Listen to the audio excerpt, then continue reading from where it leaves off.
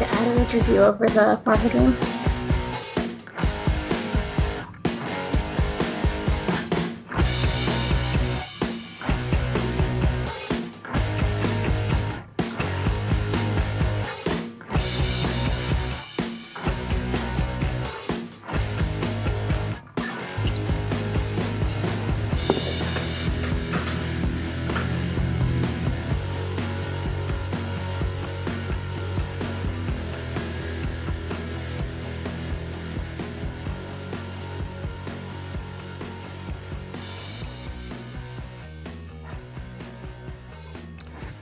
And welcome to another episode of More Than Dice, episode 89, the pre-Gen Con, Gen Con, non-Gen Con, we couldn't go type talking episode. The post-Gen Con. Gen Con is over. Well, we couldn't go, so we have to worry about it. Jackie's camera looks a little off right now. I think that's your fault. I'm blaming you. What's up with that? You can't use crop? Well, I think it's actually probably Skype. It does that every so often. Especially whenever when we're role playing, it does that too. So blame Skype. I see how it's going to be. I'm going to blame Skype. Guys, welcome to it. Chat seems to be a little off today on Twitch. So if it's a problem there, let us know. If not, don't get too hooked up on it. We'll keep you informed as we go along. Of course, as we can tell, Kathy is not here today. She is still at Gen Con. So we invited our good friend Jackie. That plays our Donna the Harbinger. She's like our fourth beetle. So she's... I'm like the fifth beetle, the one we don't talk about. Well. What's the fifth beetle's name? I can't remember. Oh, it doesn't matter. He was the fifth one. Fair. So other than that, so today is episode 89. It's going to be a hodgepodge type thing that we're going to be talking about. We've got... Let's see. Kathy's going to talk about a Call of Cthulhu RPG. Kathy's not going to talk about that. Jackie is going to talk about the Call of Cthulhu RPG that she's working on and give us a review of the system. We're going to talk a little bit about the new theme lists that are out there. I am going to talk about the new Marvel game that got spoiled over at Gen Con from the guys at Atomic Games. And John, what's your topic that you want to cover? I mean... I'm going to talk about some of these things with you. Well, besides I'm going to paint. I'm doing my Kathy impression here. I'm going to paint. Okay. Okay, you can do that. Can we switch my painting cam? Yeah, go switch your painting cam. All right. John's going to switch to his painting cam. The rare balance sheet here. Yeah, the rare thing that you can see is John's painting. Can we skip the War Machine and go right into the Marvel? Guys, we will get into the Marvel. I did talk a lot with few of the crew behind it. Did get some stuff. Nothing new. Everything's out there. You know, we spoiled it a lot on More Than Dice Facebook page and tried to give a good amount of information. See, there goes Jackie's camera again. I told you it was Skype. Ha! There it goes. Yeah. So. Boom! Mine caught up. We will get into the Marvel stuff, but this is kind of Jackie's show today. So we dictate nothing. She is in control since she's guest. Jackie, what are you drinking tonight? Red Bull and water. John, opposite of what you guys are drinking, not a present. Yep. John, what you drinking tonight? I am going to be drinking some Firefly sweet tea vodka. Okay. I put a shot glass every time, so just to prove that I don't have a problem. I am going to be drinking Dragon's Milk, which I've had plenty of and got plenty more back in the refrigerator. John's going to be painting. I'm going to be working on these trees for A Song of Ice and Fire and getting these kind of built up and ready, putting leaves on them. Jackie's going to be sitting there making sure her cats don't try to attack or anything and meow like crazy. And John's going to paint. Do we have any shout-outs that we need to give out today, John? I don't believe so. I don't think so either. We do have to give all of our shout-outs to everybody that we have out there. We want to thank all of our sponsors, of course, for sponsoring us. The best way to put it. Yes. Yes. Good job. We want to thank Muse on Minis for hosting our podcast and providing things for us, not only to give away, but also a few products that we can be able to test and use for them. We want to thank Tectonic Crest Studios for giving us things to give away and being a good sponsor. We love Dan to death. And we want to thank also Mechanica Studios, which now that Gen Con is over, we can start doing the giveaway that he wanted to do. And get everybody to do it. That way we can give away one of his Star Wars Legion carrying trays. So we want to thank them.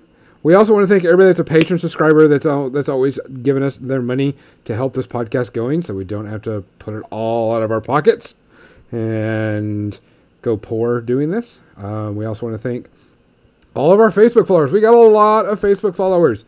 I think we're at like 1,600 or something. I don't know. That's a lot of Facebook followers. That's more than in the Scorn Memes group. But Scorn memes are best memes. We want to thank them a lot. We want to thank everybody for being here. We really appreciate it, guys. We really appreciate everybody that listens to us. I mean, it's overwhelming how much. When I started doing this, we did it for fun, and now we've got quite a few people that follow every day. I appreciate it. We appreciate it a lot. To everybody there, cheers. Cheers.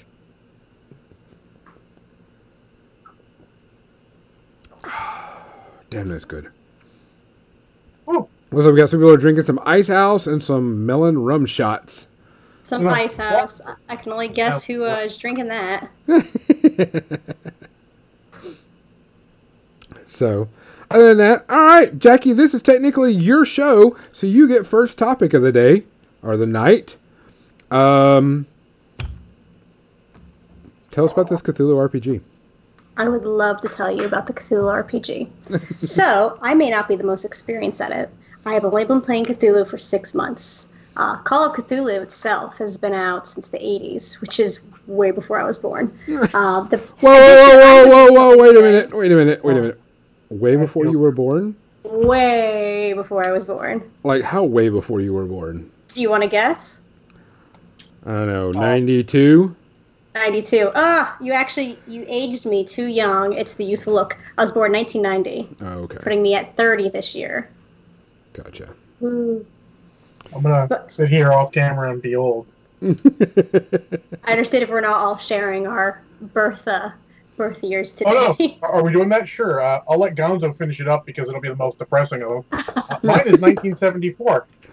1972. So, 72, so I'm the old one. I got it. I ain't got no problem with that. No wonder why 72 was such a terrible year. Oh! Yeah, because it'll never get better. I'm throwing some shade.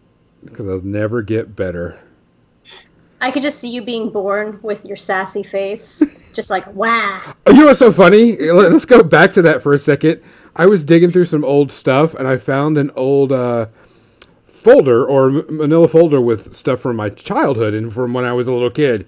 And I found out that at the age of 4, I won the cutest looking baby contest at this one fair or whatever. And I was like, what the hell?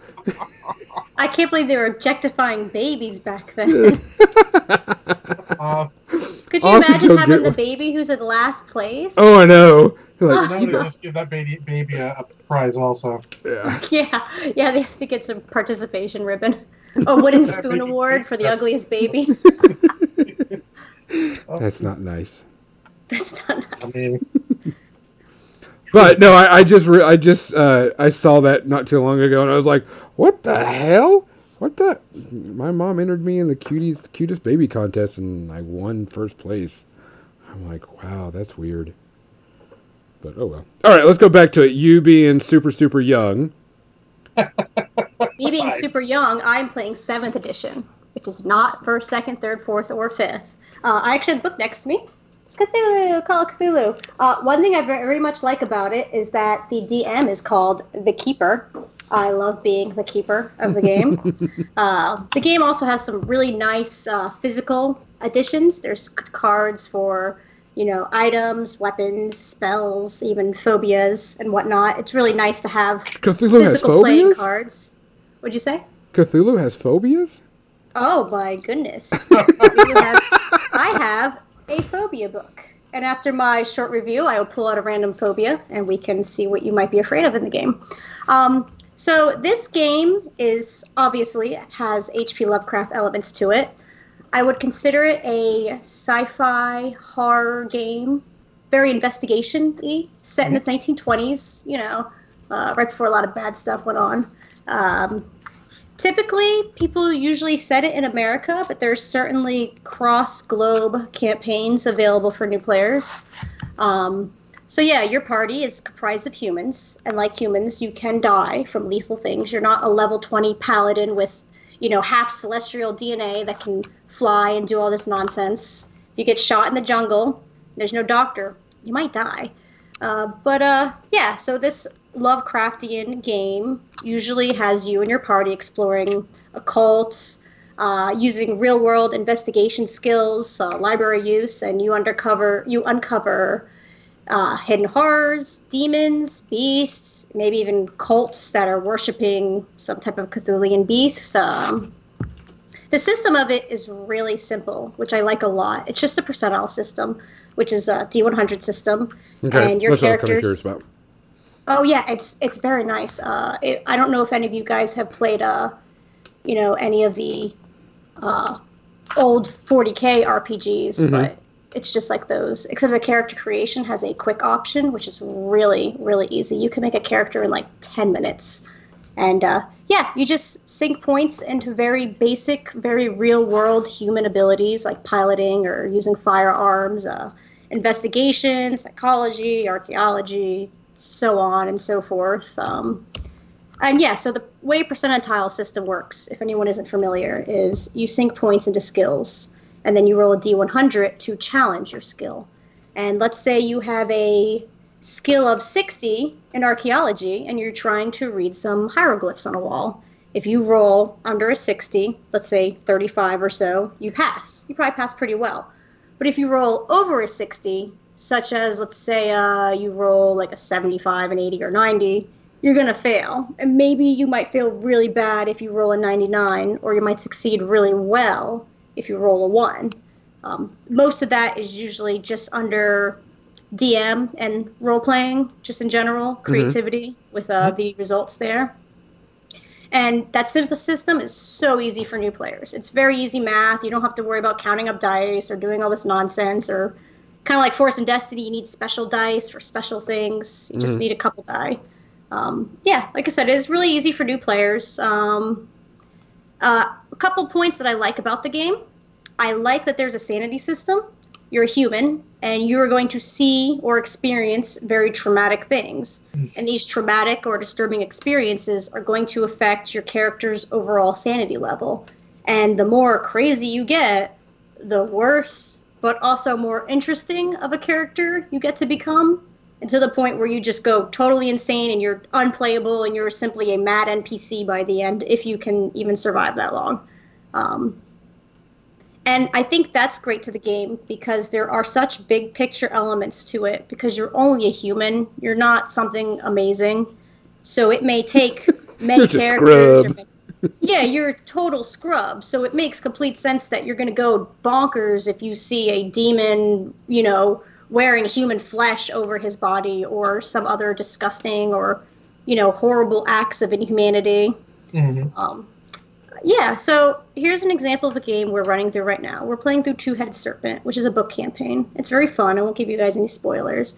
But our characters are a librarian, a firearms specialist, a steel mill kind of worker, and an ex-military guy, and a forensic, or is it a pathological psychologist? Some kind of paranormal kind of guy anyway. But yeah, we're in the jungle, and one character gets shot, and there's no doctor in the party. So that character bleeds out for quite a while. If that character dies, they'll have to simply roll another one. But that's okay, because it only takes 10 to 15 minutes to make a new character.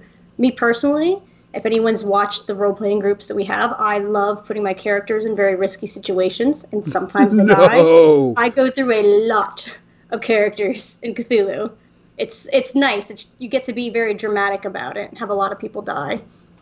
So some cool things about the game are the physical cards. And here's a deck called Cool Equipment Deck. So you might have a knife or a sword or a gun or something else of that nature.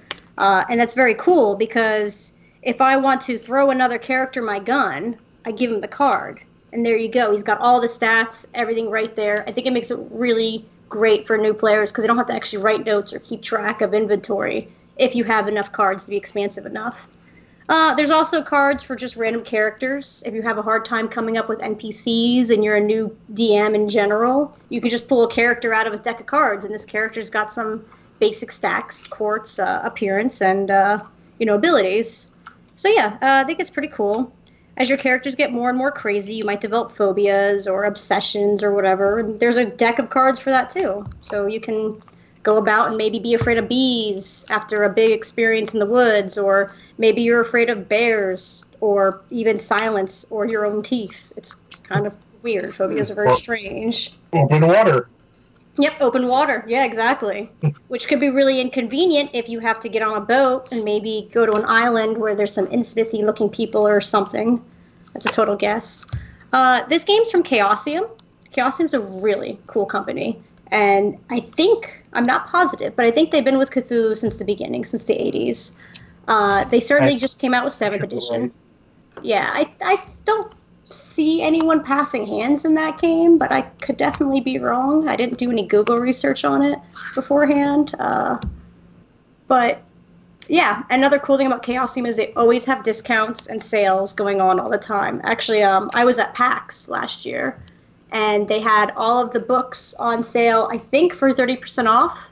My husband's the one who passed the stand, and we bought every book, except for one. We had to buy that one online. They were sold out. And, it's a good deal. It's a cheap game. You can buy one book. You can get into it. You can write a little story if you're interested in the world, or you can just buy one of the pre-made campaigns. And they're very fun. And they're very quick. I haven't played with this newest group yet, but I can't wait to get you guys updated to how we go about doing it with 2 brand new players who've never played before. Other than that, I think it's a pretty thorough ramble of the game. I should have maybe rehearsed a little bit, but I didn't. So if you guys have any questions, I could possibly answer them for you. How deadly is character death? I mean, how quickly and such can you die? Okay, you can certainly die quickly. So a character's health is anywhere between 5 and maybe if you're really good at it, 11 to 15 HP. And a gun could possibly do 6 damage. This game, one of the things that makes this game good and bad is how easily a character can die. If I get shot and my keeper rolls really, really well and I roll really poorly, I'm going to die. But if I roll really well, I might live. I think as far as true death goes, I'm sure any keeper can fudge the numbers to prevent it, but death is as very realistic as if a simple, normal villager was following around your RPG group in Dungeons & Dragons, except your character is the villager. It's a good change of pace game. It's hard to have super long campaigns just because at a certain point you may not have any character who started the game still in it. That's very true, which is why I like how big picture a lot of the campaigns are, because they know you're not going to survive from beginning to end. Unless you're very lucky or strong. It's also one where it would make sense for players to go like, I'm going to retire this guy. He seems like he would retire after all that craziness. He survived it. He feels like he's lucky and he's done his part. It's time to move on. How bad? Because one thing about the Cthulhu universe is the insanity. How quickly is it for you to go insane and lose your character through insanity? That depends on how quickly you can poorly roll. Again, the game isn't perfect. I think that the roll system is flawed in the sense that a very bad roll at bad timing can be extremely devastating. But for my characters, typically they survive 3 to 5 sessions, and if they didn't die by the 5th session, they're probably totally insane. But our group tends to play a very pulp Cthulhu, where there's a lot more action and just crazy things in general. If you're going through like a really slow maul like old school investigation, you could probably get a character from beginning to end. You can also heal your sanity slightly. There's certain things your character can do to recover a small amount of points between sessions. I think typically if your character went through a big adventure, you probably would lose anywhere between 5 and 35 sanity points depending on how your character acts in the game. Are you jumping forward and seeing everything first, or are you kind of, backed up a little bit? Okay. Oh, this is totally random, but one thing that most of my friends like about this game is a unique stat called appearance. Most games have charisma, which is your ability to talk and whatnot. This game also has that. But this game puts appearance as an ability. Your character can be ugly or pretty based on a percentile. And that has real-world consequences, which I do like, because in D&D, after you've had a character go through 6, 7, 8 dungeons and had like their head split open and their nose broken, they're probably really hideous, but the villagers are like, hey, what's up, guy? You're humanoid, so I won't really care much about you. No. Magic healing fixes all those problems. That's true. Admonition, or what is it called? What's that spell where you just make things look nice? Indentation or something like that. You guys know what I'm saying. Someone in the group will. Prestidigitation. You can just prestidigitation your nose not broken. If I'm saying it right. I never play wizards. Was it prestidigitation? Yeah. Sorcerer's rule, wizard's drool. Oh, shit. So the thing from space says the more sanity you lose, the faster you lose sanity. It's a nasty downward spiral. That's a good point. Which is very true. I mean, but it's not a game, like I said, that's set up for long campaigns of it. It would be a great between games. Let's just play this till its conclusion, and then we'll jump back and we'll do something else. Which sometimes you need. You can't all have super long campaigns of the one thing again and again and again. That doesn't always work. That's very true. Now you mentioned it, our group typically plays a lot of one-shots, 1 to 2s. If your character survives, yeah, you could pull out of retirement and go on another crazy adventure and whatnot. Yeah, I think we got used to games that went out of their way to build that potential long campaign. So there's a lot of rules to make things less deadly, and Cthulhu is not one of those games. No, they're not. You get a character last 2, 3, 4 game sessions. You're like, whoa, this he's about to die. He's a little bonkers, yeah. Yeah, he's about to, kick the bucket. As usual, the wash makes it look really good. Side note, how did we pay before washes? I don't remember. Do what? Said, how did we paint before washes? I don't remember, because the wash is making everything look good. With our fingers in kindergarten, because we were total plebs. Fair. Alright. Oh, just for funsies, here's a random phobia I pulled out of deck. This one is rabbit phobia. Can anyone possibly guess what it is? Afraid of rabbits. Actually, that's what I thought too, immediately, but it's actually the fear of magic. It's a rabbit getting pulled out of a hat, which could be very inconvenient if you're going through a campaign and maybe someone's using magic or you've run into a town magician or something. Is that a thing, the town magician? The town magician? In the 20s? It could be, yeah. Guy who does the stage shows and all, sure. The campaign we're about to run in it is, I actually have a friend that's going to be the keeper, and I like where he's going with it. We're all related to, in some manner, to a famous or wealthy person from the 20s. And that's a really fun thing, is having an alternative history game. Yeah.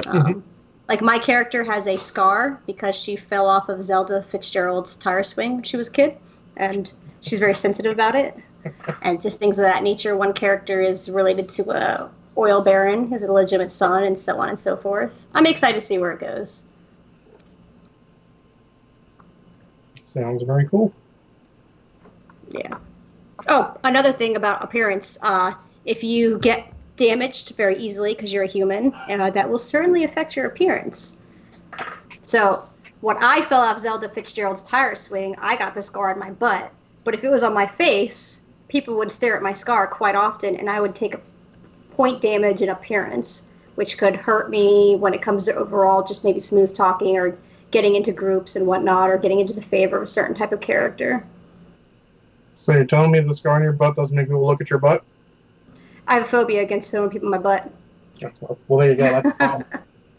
That's a problem. Gunther, that got awkward. You might want to save us. No. Thank you. Okay. Thank you. So, okay. So, what do you think about it? I mean, you're looking forward to it. We understand that, and you think it's a fun game. Do you recommend just buy the core book and go have fun with it? Make it as, like I said, John and I played Call of Cthulhu, but it was a very edition that's long past and gone, and it was like, oh, I've got this one character. Shit, I need to make another one. We're only halfway through the game session. Well, that's kind of what happens when Call of Cthulhu. Yes, that has happened to us too. We've had characters die in the first 10 minutes because they made silly decisions and whatnot. Yeah, I'm going to say out of all the editions, 7th is certainly working on some issues, but it is not a perfect game. And I think a lot of it has to do with the creativity of your DM. But as far as if you're totally new to RPGs and you want to play D&D, honestly, D&D compared to this is pretty difficult. The system's really easy.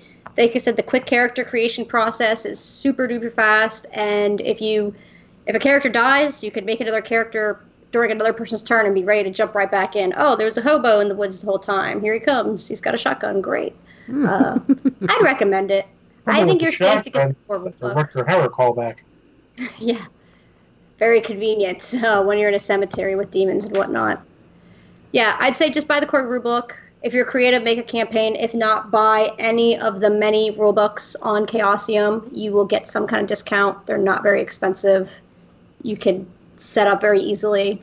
The character sheets, you can get them all online via PDF, which is also very easy for people playing Skype versions or whatever. Okay. Awesome sauce. What do you guys rate? The Kraken system? No. Not the Kraken. The space herpes. Herpes? The fewer space herpes, the better. I mean, technically I use both, but that's a long story. Oh, Yeah. The fewer space herpes, the better. Yeah. Well, if that's the case, then I would give it a 1.5 out of 5 space herpes. Is that right to you guys? Yeah, that's a good one. That sounds right, actually. Right Yep. on. That's a good one. Yeah, but everything you need for the game is just in the core rulebook. You can just buy that. You're good to go. Bam. You're ready. Don't have to buy a single other thing. And you get a digital copy with your rulebook. At least That's I good. did. And so you can share the link with all your friends, and one book's part of your 5. You're good to go. Bam. Awesome. Fun. I do enjoy when they have the both bundled together. It's one of my complaints about certain things where it's like, you want me to pay how much for the digital version in addition to the print? You're I crazy. know. D&D does that. It's like, I don't want to buy a digital book for $30, not when the core rulebook is $39. Yeah, get me a bundle. Make it sealed so no one can flip through it in the bookstore, and then open it up. It's got a code in there, one-time use. Bob's your uncle. Yeah. I agree. All right. Um, To theme lists? Correct. So the official Oblivion dropped at Gen Con, the official book. But we have seen all theme lists pretty much are out there now. And so everybody can see what they've got in their lists and how everything works and whatever. And I'm kind of yay and meh on some stuff. Oh, Like, for example, I looked at Grimkin because I was really curious about how they were going to change the Grimkin stuff up. List didn't change at all. But it is a newer list, so I can understand that. I'm not too worried about it. The Grimkin theme list didn't change much. What they could bring didn't change much. There were just a few people that changed up a bit that you could take in the list, which is okay because new models are coming out because the Riot Quest models are coming out. Because supposedly Grimkin are getting a solo in Riot Quest or whatever that when you kill him, he turns into a Gremlin Swarm. So I'm like, cool. I'm up for that. More Gremlin Swarms in my my list. I'm happy with. because that's okay. Yeah, yeah. 5 Gremlin Swarms is okay. But Spoiler: no, it's actually not. Gonzo, did you lose a solo in your list? No, not that I know of. I know that I have started looking about some different ways to change my list because the avatars that are coming out, especially the nature one, I can't remember the name of it off the top of my head, that is coming out, works for Grimkin, and I want 2 of those. Because one, they kind of look like they'd be kind of cool to play. But the overall thing is, I didn't see a huge change on the Grimkin list changes, but enough that I can consider going, okay, I will change my list to add this and this and this. And now my list is not going to be exactly like everybody else's list. Type thing. Yeah, that's a good point. I mean, I had a long thought about this because, like I said, last time we talked about this stuff, I'd been drinking for half a day and I got a little negative. So I'm trying to keep open mind. And I love what they did with the theme list. I think that's a great idea. I think they should have done that out of the gate. But, evolution is a thing. We all know that they sort of went a little faster than I guess, and they would have been a perfect world for 3rd edition, for Mark III, whatever they're calling it. I do like this. It's a good change. But my big thought was, almost not even having factions anymore because of the way that works, It depends. Not really a faction anymore. Yeah, and it depends on which one. Like, of course, the cross faction one. I can't remember the name of them. It's the Khador and Minoth, where you can play a Khador or Minoth caster. There's a bunch of those. Yeah, now, yeah. That's those I'm okay with because they're very. You're going to have to own a lot of models to play it, and people do. There's nothing wrong with that. And I tried making a couple of lists of those because, of course, everything's live now. So you can go on the War Room, Rise of the Horse Lords, and you can go in there and you can create all these lists in the Oblivion theme, which pretty much every tournament I know of is going to be playing Oblivion theme lists from here on out. Even though it's not official yet, pretty much everybody is going to be doing that anyway. Yeah, I think everyone loves those lists. I mean, I have not heard anyone say anything negative about the theme lists as far as versus the old ones. No one's like, oh, the new one's crap, the old one was good. Except in the rare cases you get like Will Work for Food, where in some of the lists I lose a free model, which is fine.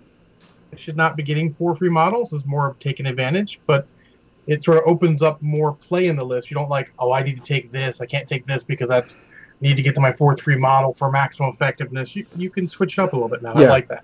Yeah, that's kind of the point I was going with some of this is that you still get the cool stuff you want. It's just now you don't have to take all the stuff to get the cool stuff. For example, I was looking at my the Karchev list I play. I can play the exact same list, no problem, no change whatsoever. But I have the option to bring new models. I have the option of bringing new models based on the theme list. But I took my original Karchev list and just imported in Oblivion. It was exactly the same thing. No change. No points, no models. Everything was exactly the same. So I didn't lose anything, but I did gain the ability to add new models to it, which I thought was good because I could change it up a little bit. But then I started looking at, my other lists. Okay, I took my other Karchev list, or my other Vlad 1 Doomreaver spam list. Same thing.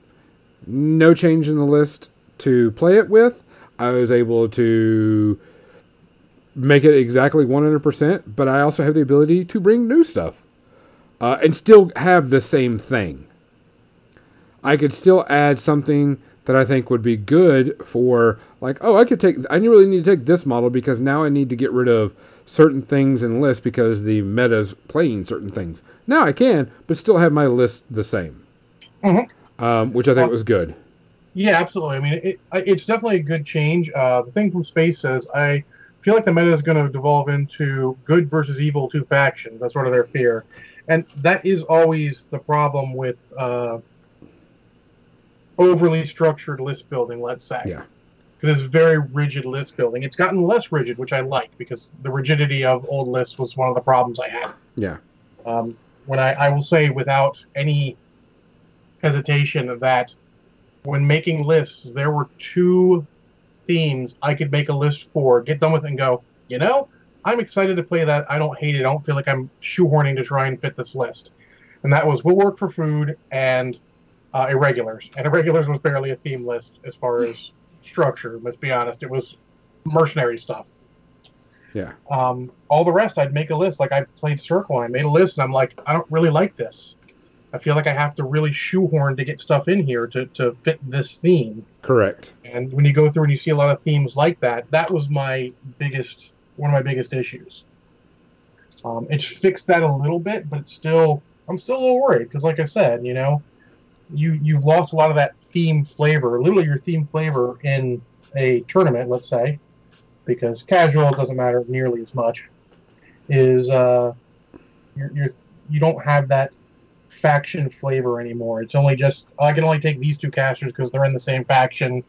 I have to use these quote unquote themes to fit in my two pair lists. So yeah. That's it's just gonna be a weird thing. It's the meta's gonna have to sort itself out. They're gonna figure out what they do with that. Which is a good thing because people are gonna start trying out this new stuff. And I know like there's a tournament going on right now at Metagames in Springfield, which is always a really good competitive scene, and they're trying out all the new stuff.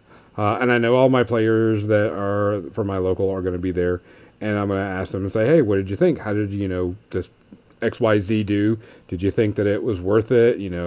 Blah, blah, blah, blah, and, start getting the feel for it. Because one thing I noticed, certain themes lost stuff.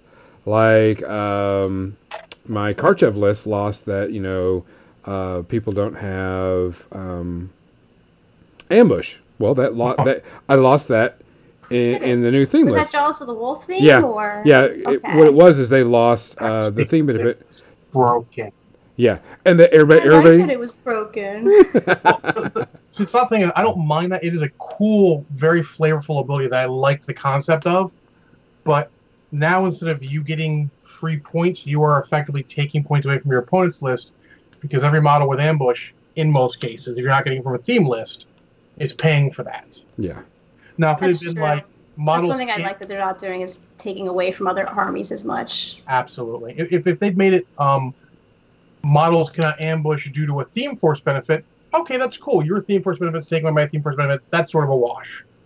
And sometimes it's not a benefit for you. So, but that would have been more interesting. But it was that was one of the ones that put me off, like when you can't advance deploy, stuff like that. I'm like, I like the concept of what you're doing. I just think you're nerfing someone that paid points for stuff in their army. It doesn't work in War Machine because that's not War Machine. Yeah.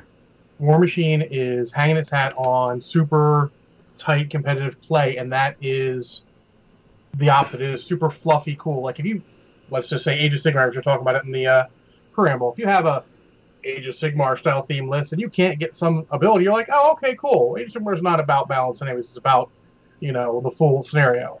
Like there are scenarios where the Stormcast can't drop in because of scenario rules. And I'm like, well, that's kind of horseshit, but I guess, it is what it is, right?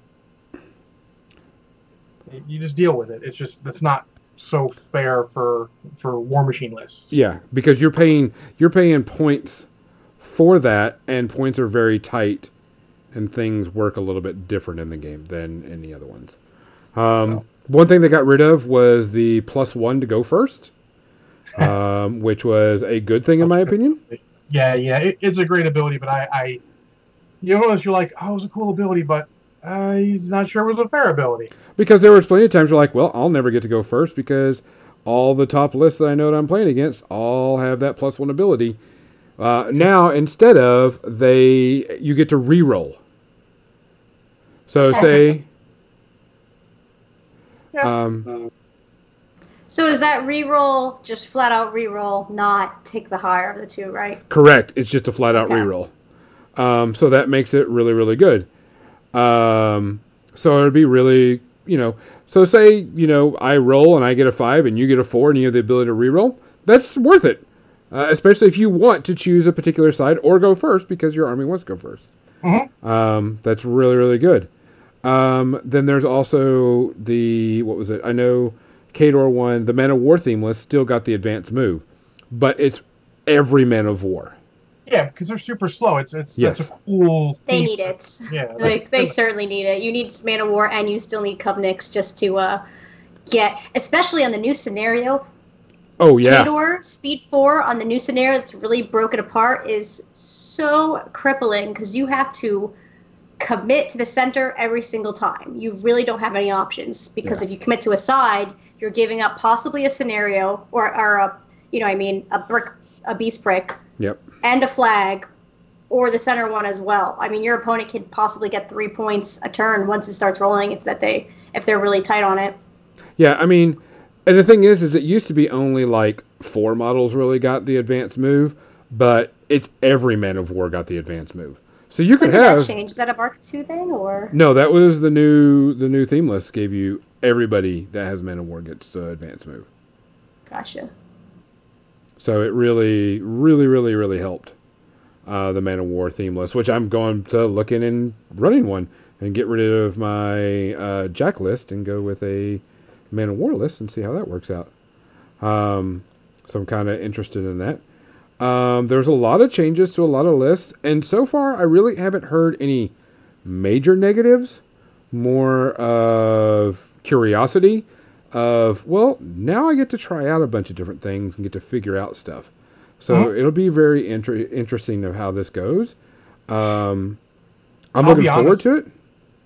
More than changing scenarios, I feel like balancing all the theme lists every year, which there's no way they could do. I mean, Yeah. this is pie in the sky. You don't have enough people to do that. I wish they did. But balancing theme lists every year would actually be so much better for the meta than changing the actual scenarios. Or if you alternated, this year we're going to change the scenarios, this year we're going to balance all the theme lists, you keep things up to date. You can really shake up a meta like that. Yeah. Especially if you put your story fluff in there, like, oh, well, Stryker was killed in our story, so you can't play Stryker in tournaments.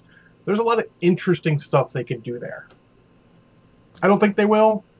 It's not their game. As much as I hate to say it, I'm sort of thinking about it now. I'm stealing ideas from a different game. That's sort of what they've done.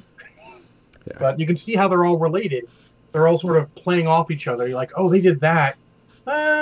People didn't like that as much. It was kind of weird. Let's do ours this way. And I like that. PP's even that, like, oh, let's see how they did stuff. We're going to fold some of that into what we're doing. That's agreed. At least they're learning off of other people's playtesting. And I'd also like to add that I think the method you mentioned there would make it much easier for new players because they don't have to relearn boards, scenarios, and rules. If a minor change happens to a faction they haven't even come across yet because they've only been playing for a month, it's not a curve. There's already such a bell curve to the game, and it's nice not to overcomplicate it for new players because that will hurt in the long run. Yeah, absolutely. And Hail Boop, who Congo the Drummer Gun said, I don't think you should bar dead characters, so I like how you can still use certain characters. I mean, it's an idea. Some old games did that, mostly card games. The old Legend of the Five Rings card game did that, where someone would die, can't use them anymore. Stuff like that. Malifaux just did it. They have a whole box of what's called Dead Man's Hand, which is all their characters who are dead or imprisoned and cannot be played unless you have a special event for them to be played in. And it's a very cool, flavorful thing to do. May not be the best for War Machine. Like I said, they're very competitive. It might not be what you're looking for, but I'm trying to throw ideas out to help make it work well again, make it casual and tournament again. Yeah, I think overall, like I said, I haven't seen all the cool stuff for Oblivion, especially the story stuff of Oblivion. But overall, I think this is a very good step in the right direction for them. Mm-hmm. They've got a lot of cool things going, a lot of things happening. Everything seems to be really good in this, that they've really... It's some of the best news that I've had coming out of Privateer Press recently is their new thing that they're doing, Oblivion. There's a story mode to it. There's a change in theme list. It shakes up the meta, but doesn't shake it up so much that it causes a problem, but shakes it up enough that, oh, my theme list can now include XYZ? Okay, I'm interested now. Because now I get to do something cool and different. So I think they're on the right track with this. I'm really happy with the new themes. I'm really happy the way it goes. The competitive nature of my meta is happy with it. So when you can get both of them, even better. Absolutely, and I'm happy that they're trying new stuff because they needed to. Yeah. So, sorry, I just dropped a bunch of foliage. Well, here's two closing points on the same subject here for you guys from me. One, I agree. I like what John says about having a dead man's chest of characters. If PP ever does do that, I think they need to be more organized with their fluff. If you want to find fluff, like I do, you have to really search deep for it. If you want to know how Butcher blew up in battle, you have to go find an old White Dwarf from, like, 2010 or 5 even. You mean No Quarter? Not White Dwarf, but No Quarter. Or, yeah, No Quarter. White Dwarf is what's in my bathroom right now. That's our bathroom literature. Good bathroom literature. And my secondary point is I forgot that. So you get 1 point. My secondary point. Taking Jax with other lists, this new theme mix-up going, I feel like it would have been more balanced to maybe do that with just solos, because War Machine is kind of the goofy solo game, and throwing a solo or two from a different list isn't so crazy. It's kind of like a mercenary tactic, rather than just being like, oh, is that Jack a proxy? Oh, no, that's really a Crucible Guard Jack. Oh, okay, I just thought you were proxying somebody else this whole time. I'm going to be realism here. Don't think I'm being negative. It's purely a sales thing. The Jack kits require a lot of That's very true. to get making, and it's a cool, flavorful way to get them in other lists and get better sales. So it's kind of a double whammy there, and I can't really fault them for it. Well, they also included more Jacks and reduced some points of, some character stuff so you could put them in new lists. Well, then next they just need to put FA limits on Jacks. Yeah. They kind of have. I mean, except like with Slayers, because who wants to field allowance Slayers? Well, they need to field allowance all of them, actually. That's sort of one of the things, and one of the things is that, you have to have a limit on how many of a thing. That way, if something gets crazy, you don't just bring all of them. But is War Machine a Jack spamming game? I mean, is it 9 Clockatrace or a million Griffins? How War Machine is special and horrible at the same time? No, because that's been 40K's thing for a while, and Games Workshop even had the good sense to fix it, which is crazy talk. But I know why they don't, and I want them to, but I support that they don't, because they don't want to invalidate people's collections. And having had that happen to me from GW multiple times, I am pleased that they at least have a good reason to not do it. So, I mean, I guess you can make a reasonable field allowance. Like, you can make something field allowance 4? 5 or 6 or 4, and it's not devastating. Yeah, I mean, it's not devastating at all. Like, oh, okay, I can only have 4 of this Jack, and I've got 7. Hell, I'll tell you a story about a Malifaux model. So all Malifaux models have limited field allowances, basically. There was a model I bought on one of their sales, came in a pack of 3, like they all do. And then in the store, they had another one with their special alternate sculpt in the same box. And it was so super cute, because it's a big drunk raccoon. And I had to have that box. So I bought that box. So I have 7 of them, and you can field 3. Not really upset. Someone's going to end up with some very cute drunk raccoons that they can put together, and they're so good. Sorry. So segue. Gonzo, let's save us with our last topic.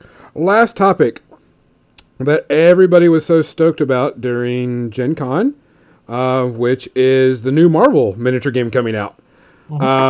This actually blew up quite a bit on the internet, because the previous Marvel game was owned by Night Games and got taken away. Okay, so I'm going to stop you there for pedanticness. They didn't have the license to make a game. That's why it got stopped. Correct, but here's what I'm saying. That it used to be Night Game had the Marvel game, and they had Marvel models. They're allowed to make models for display only. They totally weren't allowed to make a game. Correct, but in the US at all. But other things aside, everybody is mad because there was no other Marvel mini game.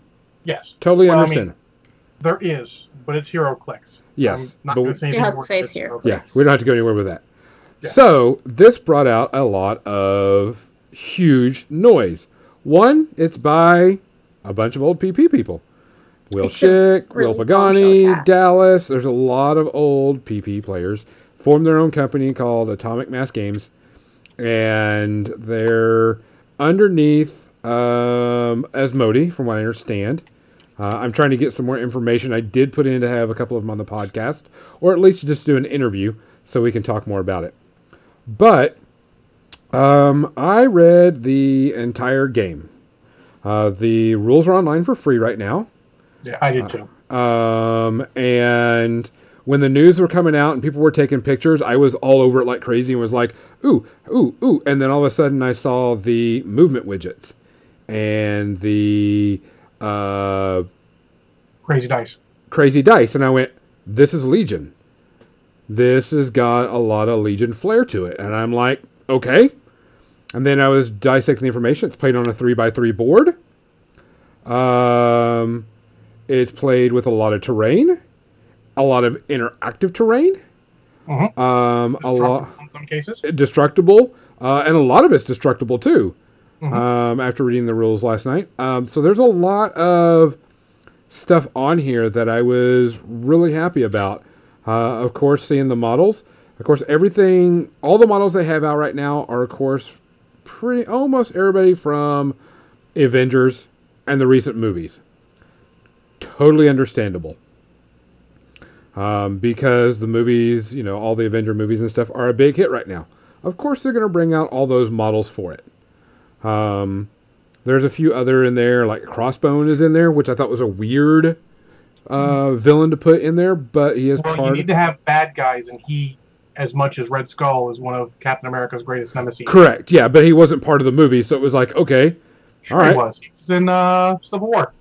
But I imagine he was a good choice for just like licensing reasoning. Like maybe he was one of the easier ones to get out, and it was more of a legal thing over fluff. Yeah, it could have been. Yeah, and he also did make an appearance in the movie, so he's better than putting in. I mean, they put MODOK in, for Christ's sakes, and MODOK hadn't been in shit for a while. Yeah, which is also. But he looks so different that it's great to. He looks great in a model form. He's like, what is that crazy thing? Yeah. So I read over the book. Went over all the information I could online with everything that's going through. The only thing I wanted to know was, can I get my X-Men? Because that's me. And that's just who I am. I want my Nightcrawler. I want my Colossal. I want my Wolverine. I want my X-Men. And they said that they're not allowed to talk about any next release schedules or who they can and can't have yet. Totally understandable. The game's not even out yet. That would be pretty cool to have Hulk and Beast together as your huge bases. Well, that's another thing about the game, is there is no set base size for the model. There is not a Hulk is going to be on a certain millimeter base and so on and so forth.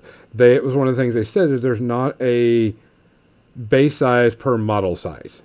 Are they all 40 millimeter then? Every character so far? Looks like it. Yeah, it is, but they said that there's not going to be a standard on certain things. Because I was disappointed that they weren't using round lip bases, because I really like round lip bases. They just look cool to me.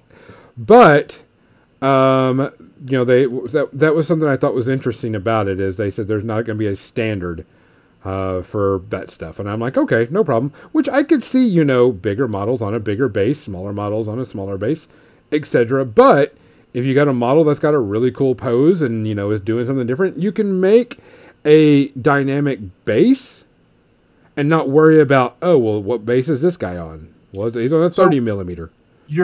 I'm going to say that that's going to change. They're going to have set base sizes, and there's one reason why. Because they're using the movement stick Legion style. So if you have a bigger base, you will get extra movement out of your movement if you have a bigger base. So they're going to have to limit it. Well, they said that but there's not going to be a standard, is what they said. Oh, yeah, there's standard. If it's 40 millimeter of any type, that's cool. I mean, that makes it so you can get whatever 40 millimeter you want. Do you have GW styles 40 millimeter bases that are sculpted that you want to use? Cool, use them. Do you have round lip 40 millimeter bases you want to use in the right style? Boom, use them.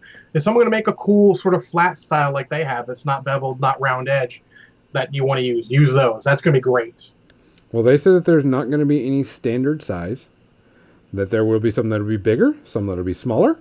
Depending on what's going to be going. And but that may be. But if they go, Hulk is on a 60 millimeter base, I'm just throwing out numbers, He most likely won't be having the same amount of movement as, so on and so forth, that's on a smaller base. It all depends. We're still he'll looking. Have leaping, so it'll be like wall crawling or flight, so it'll be height 5 for moving.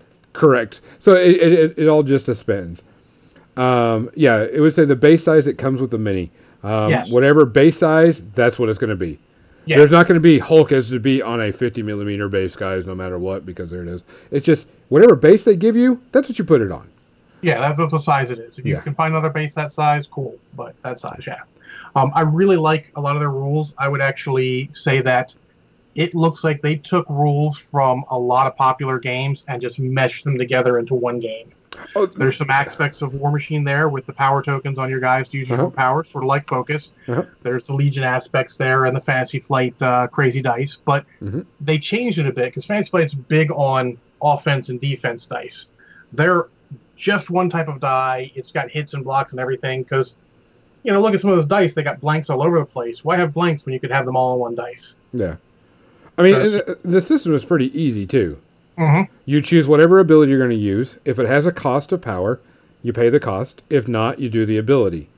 Once you do the ability, you grab how many dice the ability is. So if you got laser beams and it's 5 dice, you pick up that many dice. You roll it.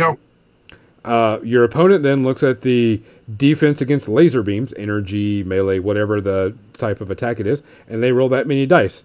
And they cancel each other out. Yep. And whatever is left. Yeah, and whatever's left is the damage the opponent takes. There are feats, per se, for people that are kind of talking about it. Like leadership abilities? Yeah, well, there's cards that you can play, and they've only shown like 2 so far, or 3, something like that. But like one of them is Captain America. Iron Man can shoot at Captain America and ricochet the blast onto someone else. So pretty much Iron Man gets to shoot, but use the line of sight of Captain America. And the distance from Captain America. Which is cool. Yeah. That means Iron Man can, if he's hurt, he can stand back, shoot, be safe, and then hit someone else. Great little concept. Yeah. I like their damage function where you cannot one round a character. It is impossible because all you will do is daze them, then they'll turn over to their injured side, and they may not be as good. In Hulk's case, he'd probably be better when injured. And then they get to use that side. And then they're KO'd after that. So you could 2-round somebody, but you can't 1-round them. Which means it's very likely to be able to use your cool characters. And I love that it is alternating activations. 100%. If it wasn't alternate activations, it would be broken, in my opinion. Oh, yeah, absolutely. Because then you could just pile up on one character and wipe them out, or, just wipe out a bunch of people really quickly, and it would not be fun. There are activations is the way forward for most games. Yeah, there are, and I don't want to do this, but it's an easy way to put it. There are themes, but it's very loose when I say themes. There's affiliations. You took all the people of this particular group, or 5 out of 10 people at least. Because we'll get into that in a second, because you got to put some lip service on that. Yep. If you have 5 out of 10 people from one affiliation, you get that affiliation bonus. So they're very loose themes. Yeah. I think one of them was Captain America. If you're within a certain leadership of him and you belong on the Avengers team, and it has a list of who all's on that, you get like -1 to all your power checks to a minimum of 1, which is really good. Yes. To me, I think that's really powerful because you only get 1 power a turn during the power phase, and anytime you take damage, you get power. So if you're a character that sits in the back, you're not going to get much power. Yeah, so having extra is good. Yep. The last 2 points we should probably touch on real quick before we go to media. The list building is interesting because you bring 10 characters with you, and then the scenario dictates how many points of those characters you get to bring, and you will make your list for the actual scenario after it's flipped from that pool of characters. I think this is I think this right here is one of the coolest concepts that they've done, is you write down your roster of 10 guys you want to bring. 10 people, 10 superheroes, and it can be good guys and bad guys. That's another thing that I think is perfect, is they didn't make it where you can only play good guys or only play bad guys. Have you read comic books? Team ups like that happen all the time. Yeah, but you bring your list of 10. You bring your list of superpowers you get to choose 5 out of your 8 that you bring, and you get to choose those after the scenario is done. But the scenario is basically you guys, you have 3 of each type of card or something like that, and then you roll off. Whoever wins chooses which type of card they're going to take, and they're going to shuffle up, take 2 of those, and then you're going to take yours, shuffle up, take 2 of those, the other type of card, and then you're both going to choose one, put them down, and then figure out what you're doing. And the person who won gets to choose which points value of people they use. Yeah, so there's a lot of advantage to winning that, but it's not the end-all, be-all. Correct, because whoever has priority gets to choose. So say one card says 17 points and one card says 13 points. Whoever has priority can say, we're going to play with 17 points. And then the other one can go, well, no, I saw your list and you have a lot of expensive guys on your side. We're taking the 13 point. So, I mean, that's actually a really cool thing to do. Yeah, it'll be interesting to see when it hits, because I would say that it's very good. That whole, random sort of scenario plus points out of that is vaguely Malifaux-like. The tournaments do a lot of things where you have a pool of people that you can build from after you, because in Malifaux you're supposed to build your list after you figure out exactly what you're playing. Yeah. Another good thing they're doing is they're selling terrain, which I think is a great thing, because terrain is very important in the game, not only for climbing and flying and jumping on, but also for picking up and throwing at people. And they're a little bit bigger scale. All the scales point to a human-sized model being about the size of a Primaris Marine from 40K. Yep. So a little bit bigger. I think they said 40 millimeter. That sort of jives with what I saw in those comparison pictures. Yep. So a little bit bigger, but a lot of things will work. Like those, there's a lot of slightly larger size cars you can buy in toy stores that will work for terrain and all. And there's a lot of terrain that we used to be really kind of off scale, but we let it slide, is actually on scale now. Yeah. I think they might actually be at an O scale for or one of the scales for trains. I'll have to take a look at that, because if so, there is a lot of terrain out there. Everybody's saying it's O scale. A lot of people are commenting that it's going to be an O scale type terrain. I think that's what I found, because I remember seeing O scale as being a little bit big for old GW models that we used to use for superhero games. So it sounds about right. A lot of good things have come out of this. I'm excited for it. I've already told my store I want this, this, this, and this. I don't care for MODOK. I just not my character, but I'm definitely like Starter and the Hulk and, all the other stuff. I'm like, yep, I want all this. I've been dying for a good superhero miniature game, and I was going to get into Marvel when it came out. And then, of course, right before I started to look into buying, it was like, nope, all gone. You can't play that anymore. And I'm like, well, poop. Probably for the best. It was. I'm a big X-Men fan, and I hope that they get that, because that's what I want. I want the thing. It's clobbering time. Yeah. Well, talking about characters, the old Marvel game. One's the thing. One thing that people did ask about bringing multiple types of the same thing, and they said that one of the things I saw on there, and I need to get more clarification, that you can't have the same alter ego on there. So you could have Spider-Man Miles Morales, Spider-Man Peter Parker, Spider-Man D. Parker, Gwen Stacy Spider-Man, and all those, but you couldn't have Spider-Man Peter Parker. You can only have Peter one. Parker and Peter B. Parker? That makes sense, because I'm sure they're going to have, Peter B. Parker. I'm sure they're going to have, multiple suits for Iron Man and whatnot in the future. But his thing, if they all say Tony Stark, then you can't have it. But you could have, if you go old school, and I'm old school like that, you could have, Rhodey as Iron Man, because there was a period where Rhodey was Iron Man. If they go classic comics. If that's the case, then you could have a whole list of just all the Green Lanterns. Wrong one. Oh, you're right. That's DC. Okay. You could have the Thors. The Universe guys are actually putting on a rule book if that was holding you up playing that game, because it was holding me up. But you could do all the Thors, Beta Ray Bill, all Thor normal, and then so on and so forth.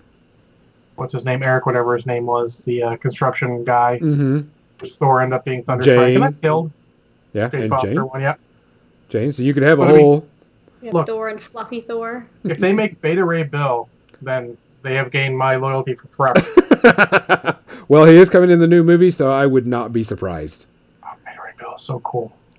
But I mean, a lot of this looks really good. I Yes. really like that they did the measuring sticks for movement, which if you play Star Wars Legion, you'll be very familiar with this. It makes gameplay so much easier, so much faster.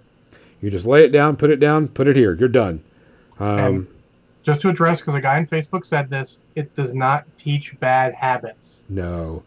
If using measuring sticks is good enough for War Machine players, because they use measuring sticks for fuck's sake, Yeah. it's good enough for all the people because they're really, really trying to be precise. But this is just easier, and it's not exactly like Legion. It's not like you move from one end to the other.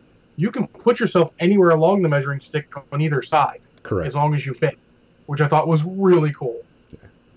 I mean, they have a lot of good things going for this. I mean, one, they've got a good team. I know all the guys there. They're good people. They've got a good thing You can going. tell how they just used ideas from so many games and then just tweaked them a little bit and put them together into one game. It's great. It's like the meta game almost. Like, let's take this bit from War Machine and this bit from what they're doing with Malifaux and this bit from Legion and this stuff and just put it all together. It's great. I'd love to be a fly on the wall in that conversation with us absolutely. in a room. Now, Hey, here's something that would be fun for this new game. So the game is so new. This is a good time. You could make predictions of things that you might think will come in the future for the game. I might be throwing you guys off, but here's one thing that I thought when I first saw it. I'm not nearly as well schooled as you guys. I did not read the rules, but the way they have single characters, I think in the future they'll have characters with higher fuel allowances. Like instead of having a single very powerful superhero, you might have 3 shield agents that together might be the equivalent of one character.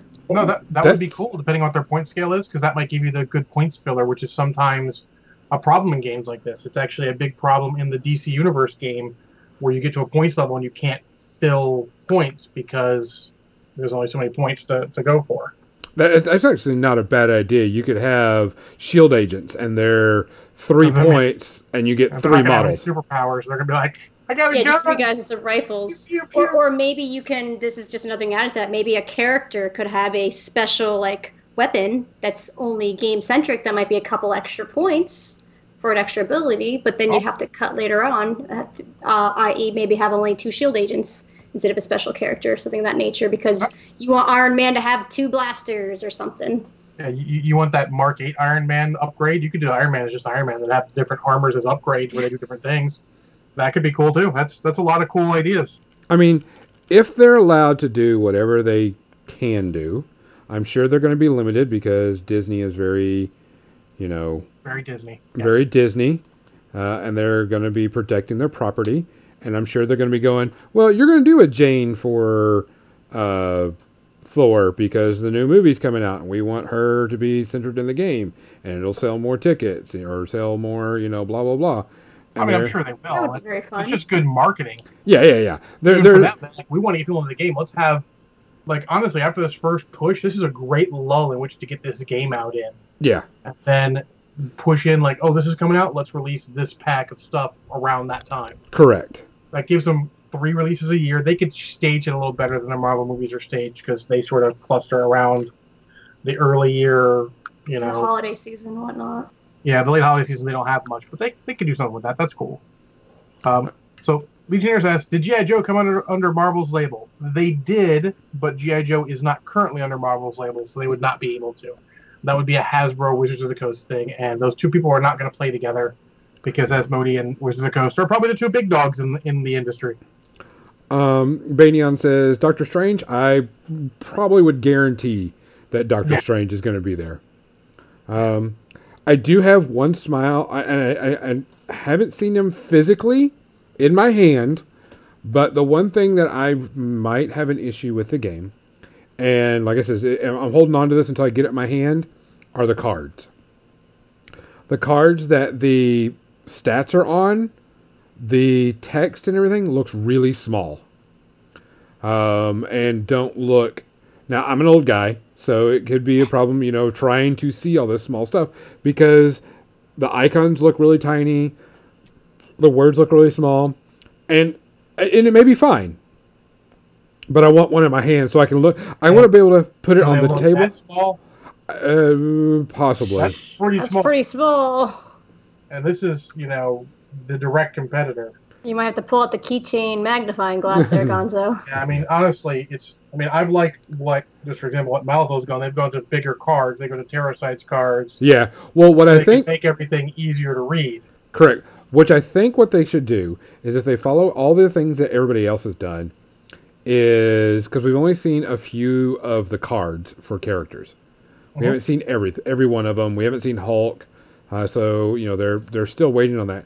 So if they make the cards available online so I can print, that will make a lot of people happy because then they can make larger cards. You can make 8x10s. Yeah, 8x10, big old poster boards. I'm gonna say they're not going to, because there are enough models out there and action figures that could hurt them from a financial standpoint. People would not necessarily buy models, and I was really hoping they'd have a digital interface.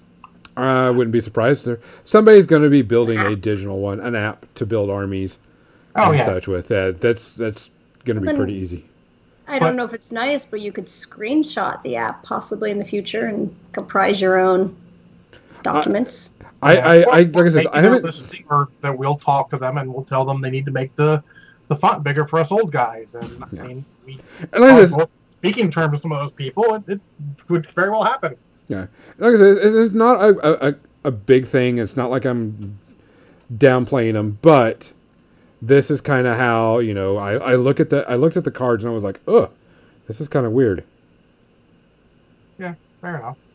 But there you go. There's us Marvel game, which would be cool. Which we're all looking forward to.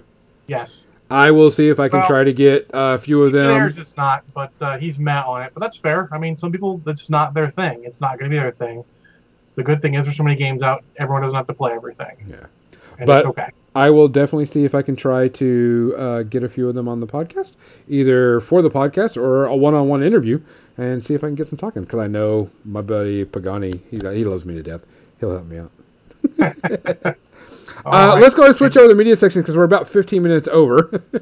No worries. You're just so excitable. Oh, we'll be playing. Trust me, I've already started working with these guys to figure out how I can do certain things. Jackie, how many you got? One? For media? Yeah. Potentially 3. Depends on if you have repeats or not. No, you can do what you need to. My things I have, let's see. I don't have a lot, but they're kind of they'll be quick. How about that? John, 2? All right, 2. Let me go with one of mine. I could save one if I had to. Gotcha. I'm just going to go that I am finishing up the last season of Orange is the New Black, and watching that, and I'm like 2 episodes from the final.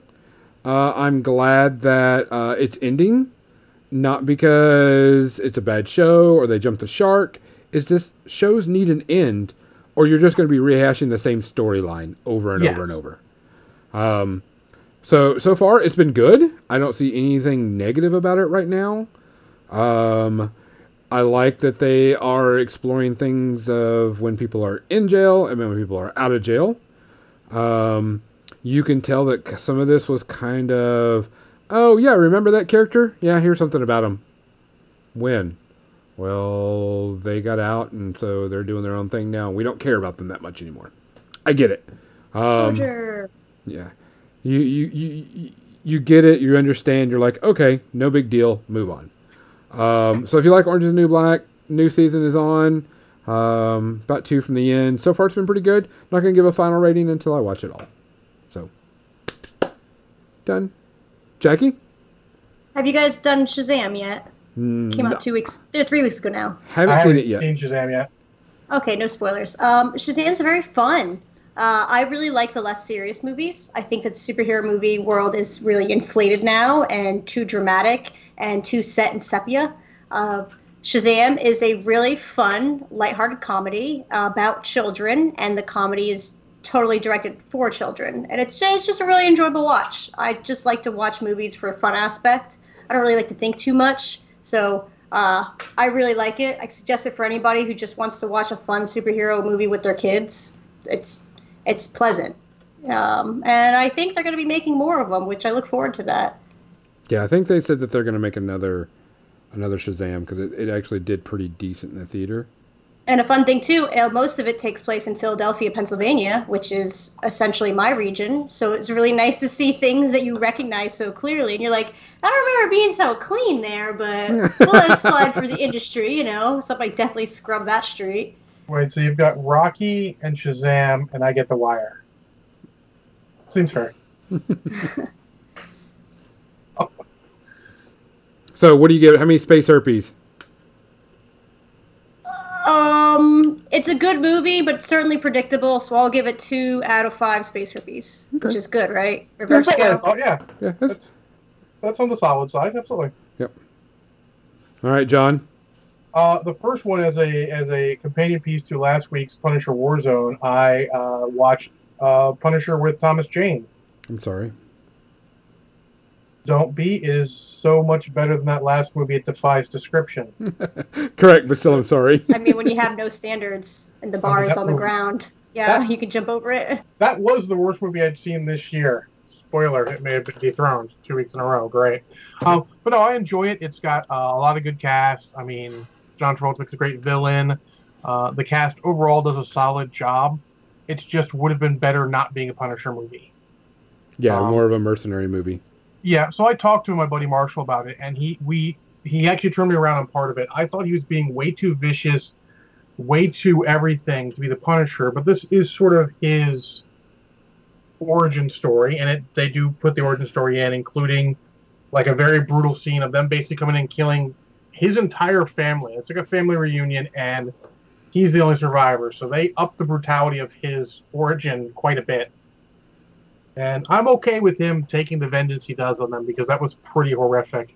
And he does it in terrible ways. He basically gets the main bad guy to kill his consigliere and best friend and kill his wife. And then goes like, yeah, I set you up for this. And then he kills him. It is a Punisher story. It's okay. Overall, it's pretty generic action. There are some points that make it a little too much. Like, there's a middle to end point where it's just way too comedy. And it's like, who directed this? This is a different director. It has to be. It's like dark as hell, a little weird, too much weird comedy, then dark as hell. You need to fix your tone. Would have better not Punisher, but overall enjoyable. I'm going to give it pretty standard action movie fare of about 2.5 space herpes. There's no great shakes. It's like putting in any standard action movie and watching it. There's nothing really special in it that makes it great. Okay. But it's better than the last one. And if I get lucky next week, maybe I'll review the third Punisher movie, which I hesitant to say might actually be the best of those 3. Go Dolph Lundgren. But we'll see. Gonzo, want to hit another one real quick? Yeah, I finally finished, because I started it last week. Finished it this week. I finished watching the entire seasons of My Hero Academia. I got all 63 episodes in. That shit's good. For a quirky anime about superheroes, that shit's good. I want to run a superhero RPG now, based off of all of this type of concept of all of these fucking superheroes. Get the Patreon, make it so. I really liked it. Y'all know I'm super picky about my anime and about stupid shit, but this show is it's silly and it's quirky, but it's really, really good. I really, really like it. I think it's got a lot of good bite. I know everybody says it's amazing and stuff, but I think it's really cool.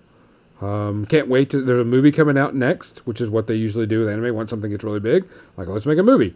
And then after the movie, then they do, they start the series back up. If they bring a series back. So I'm looking forward to it. I'm all in on this. I really like the world. I like the setting. I like the superheroes. I like the villains. Even though with the quirky anime weird stuff, so in on this. Can't wait. Awesome. What do you give it? 0 space herpes for me right now. Awesome. Which is a rare thing for an anime for me. Oh, Jackie, what's your number 2? I'm gonna throw you guys for a loop. I'm gonna do Detective Pikachu. Have you reviewed that yet on the stream? We have not. I did not get a chance to see it. We were Did not. waiting in Not Brushhead Day. We're waiting in the cheap theater, and then everything got busy, and neither of us could make it. Gotcha. So, Well, I would first point out that my cat's playing with a toy back there, so if you hear some noises, it's a cat. fine. Secondly, yeah, it's a fun movie. It has a lot of Pokemon. There's definitely at least 100 Pokemon in that movie. You could definitely tell it's marketed towards the Chinese audience because you see the Pokemon that are most popular in different regions of the world, not the United States. But I'm over everything being directed towards me, so that's set aside. I hear Pokemon in it, so it's all good. Yeah, it's cute. It's a little cringy at times. I'm not gonna lie. There's a weird. Anytime you throw animal people into stuff, I start getting the furry vibes. So I think that's a little awkward. I think the storyline overall is pretty floppy. It starts off pretty good. Like you got this big mystery, and it just kind of goes downhill from there. And on top of that, some CG Pokemon don't translate very well. Pokemon with teeth and nubs and fur and organs just isn't totally pleasant all the time. If you can put aside the whole reality of it all and accept that people can live with Pokemon so easily without it becoming an issue, then you can kind of enjoy the worlds. But honestly, I don't think it's that great. I think it's just Ryan Reynolds being Pikachu. And if I were to rate it, I would give it 3.5 out of 5 space therapies, and I'm very generous. Right. So and I've watched it like 6 or 7 times. Oh, wow. So terrible or watchable? Yeah, it's hard to rewatch, but when I got it, my friends come over once a week, and I just put on a movie, and I was torturing them with that for the past week and a half or so. So they've been over a lot this week. But yeah, it's okay. Kids like it. Pokemon have teeth. Ugh. Well, my buddy Marshall has not gotten his movie set up for his new basement yet, so we didn't have any there. But Friday night after getting done working, I did watch a wonderful movie that's on Amazon Prime for free called Robo Vampire. Oh my god. Robo Vampire. Oh my fucking god. Alright, so, not to go on a rant, but there are basically 2 stories in this movie. The story of the guy who becomes a robot, the cheap RoboCop knockoff, and I mean cheap. And then them rescuing another one of their agents who's captured by, theoretically, another portion of the same drug runners. Technically, those 2 plots don't meet. They have some bad guys sort of cross, but that didn't need to happen. It was just totally, oh, fuck. So the half where they're rescuing the drug enforcement agent in the jungle, that team, that is an okay movie. It's not good. It's like bad Hong Kong Chinese, it's like the action version of a kung fu movie. It's okay, but it's not great. You can watch me like, yeah, sure, it's in the background, whatever. The other half with the vampires and the RoboCop and the ghosts, it starts off like a Chinese ghost story mixed with a kung fu movie with a little bit of guns, and then it just goes completely fucking nuts. Like, they raise this vampire, and then the ghost shows up like, that was my lover, and now I can't be together forever because he's undead, and oh, Jesus. And that plot doesn't go anywhere, really. Just brings a ghost in who shows up once or twice and fights the RoboCop guy, whose costume is terrible.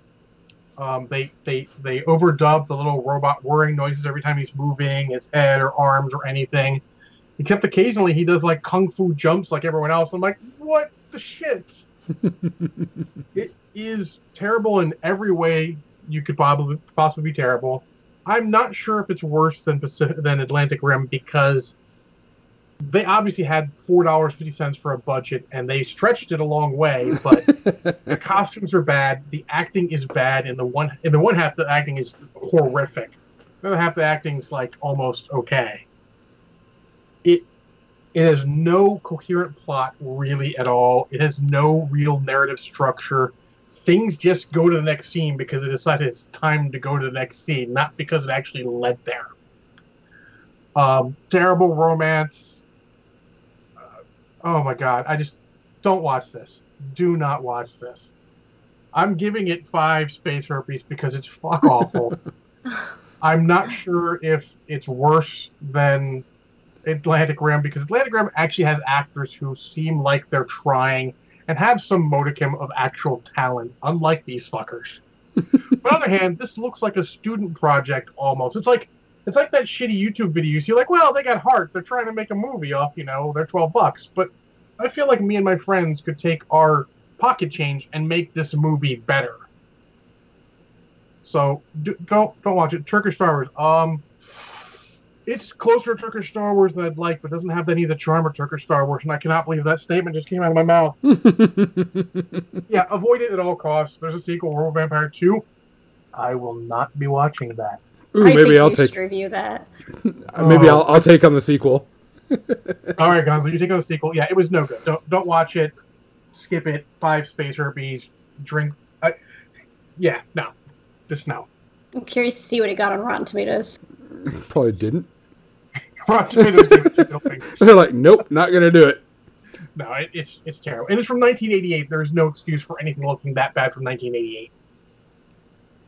Oh, anyways, who's next? We'll let Jackie finish up. Jackie, you gonna finish up? Yeah, I have another one. All right. I've been going on a huge voodoo kick, and I got Battle Angel Alita, or Alita Battle Angel, depends on how you look at the movie cover. It's good. I've watched that one a lot. I saw that in theaters. Yep. I was always a big fan of the manga and the anime. If you're a person who likes the manga and anime, I think you will enjoy it as an anime movie, but take it as that. The CGI at times can be pretty painful, and honestly, a lot of very good plots are just totally skimmed over for sake of making it fit into a rather long movie format. You can only do what you can do with that time frame. But I think overall, it was a very good translation of specifically the anime over the manga. Yeah, sometimes shot for shot from the anime.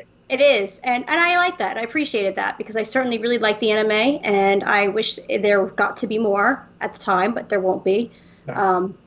I've been told there's going to be a sequel. For the movie because it did pretty good overseas? It did very good overseas. It did terrible in America. Thank you, America. I look forward to the sequel. There's a couple little snippets you can find online of little post-movie things that give you a little closure on characters. That's fun. I won't say anything over here because it might spoil it for Gonzo, but you can look it up later. It was good. It was solid. Like I said, sometimes the CGI and honestly the dialogue at times isn't very immersive either. Some of the lines are like, really? Like, ugh, you're going to make a joke like right now? A little puns? Tacky, yeah. Yeah, very tacky. Maybe the anime is written like that. I really can't remember. I think it is. I think, like I said, if you like the anime and you like anime movies and you can sit through them, you'll like the movie very much compared to some of the other anime movies that have existed. Okay. But as a movie, yeah, it moves fast. Its plot is staggering oddly. There's some cringy dialogue and some untouched subjects. But I think overall, as a standard audience goer, I would probably give it 3 out of 5 space herpes because it's not great, but it certainly is fun and it stirs some things up in you. I think the average person would probably get it lower, 2.5 to 2, just because it is better than the majority. It's good or better than the majority of action movies that come out, and you can watch it purely as action, visual effects, spectacular, because they did a good job with it. If you're interested or you've seen it, I actually suggest you check out Everything Great About on YouTube. He did a good video on Everything Great About the movie, and he really does a good job of laying it out. I gave it 1.5 space herpes, personally. Very good, but not quite top tier movie. Very much watch again. We'll probably purchase at some point. Cool beans. We only got like a minute left. I'm going to do a really quick one. And I watched, of course, another one of Adam Savage's Adam Builds or whatever. And he rebuilt the Z1 from Fifth Element, which is the gun that, what's-his-face uses, I can't remember the character's name, to show off to the aliens. Yes, Zorg. Zorg shows off to the aliens. And he recreates it in physical form. And Riot tries to recreate all the aspects of it. the rocket launcher, the net gun, the freeze gun, the bullets that, no matter where you point will track back.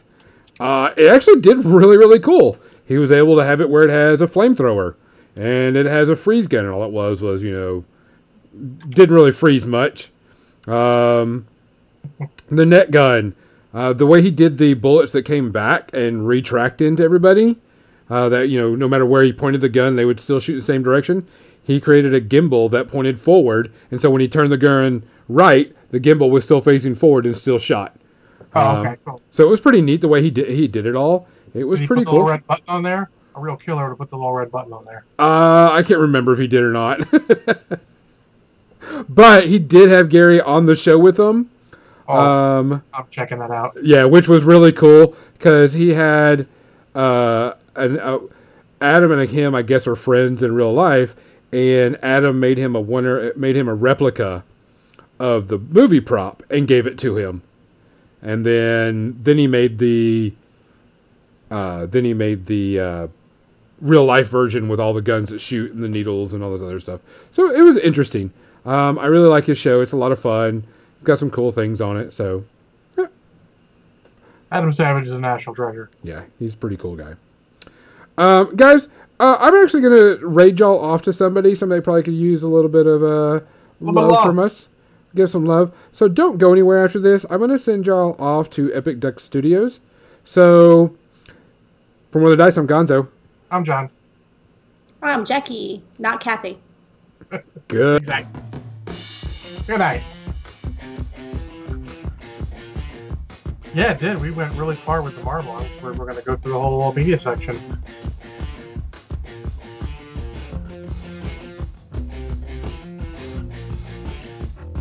Yeah, I mean, like I said, my group's probably in now. I read the rules and told them we should be in, so we're in.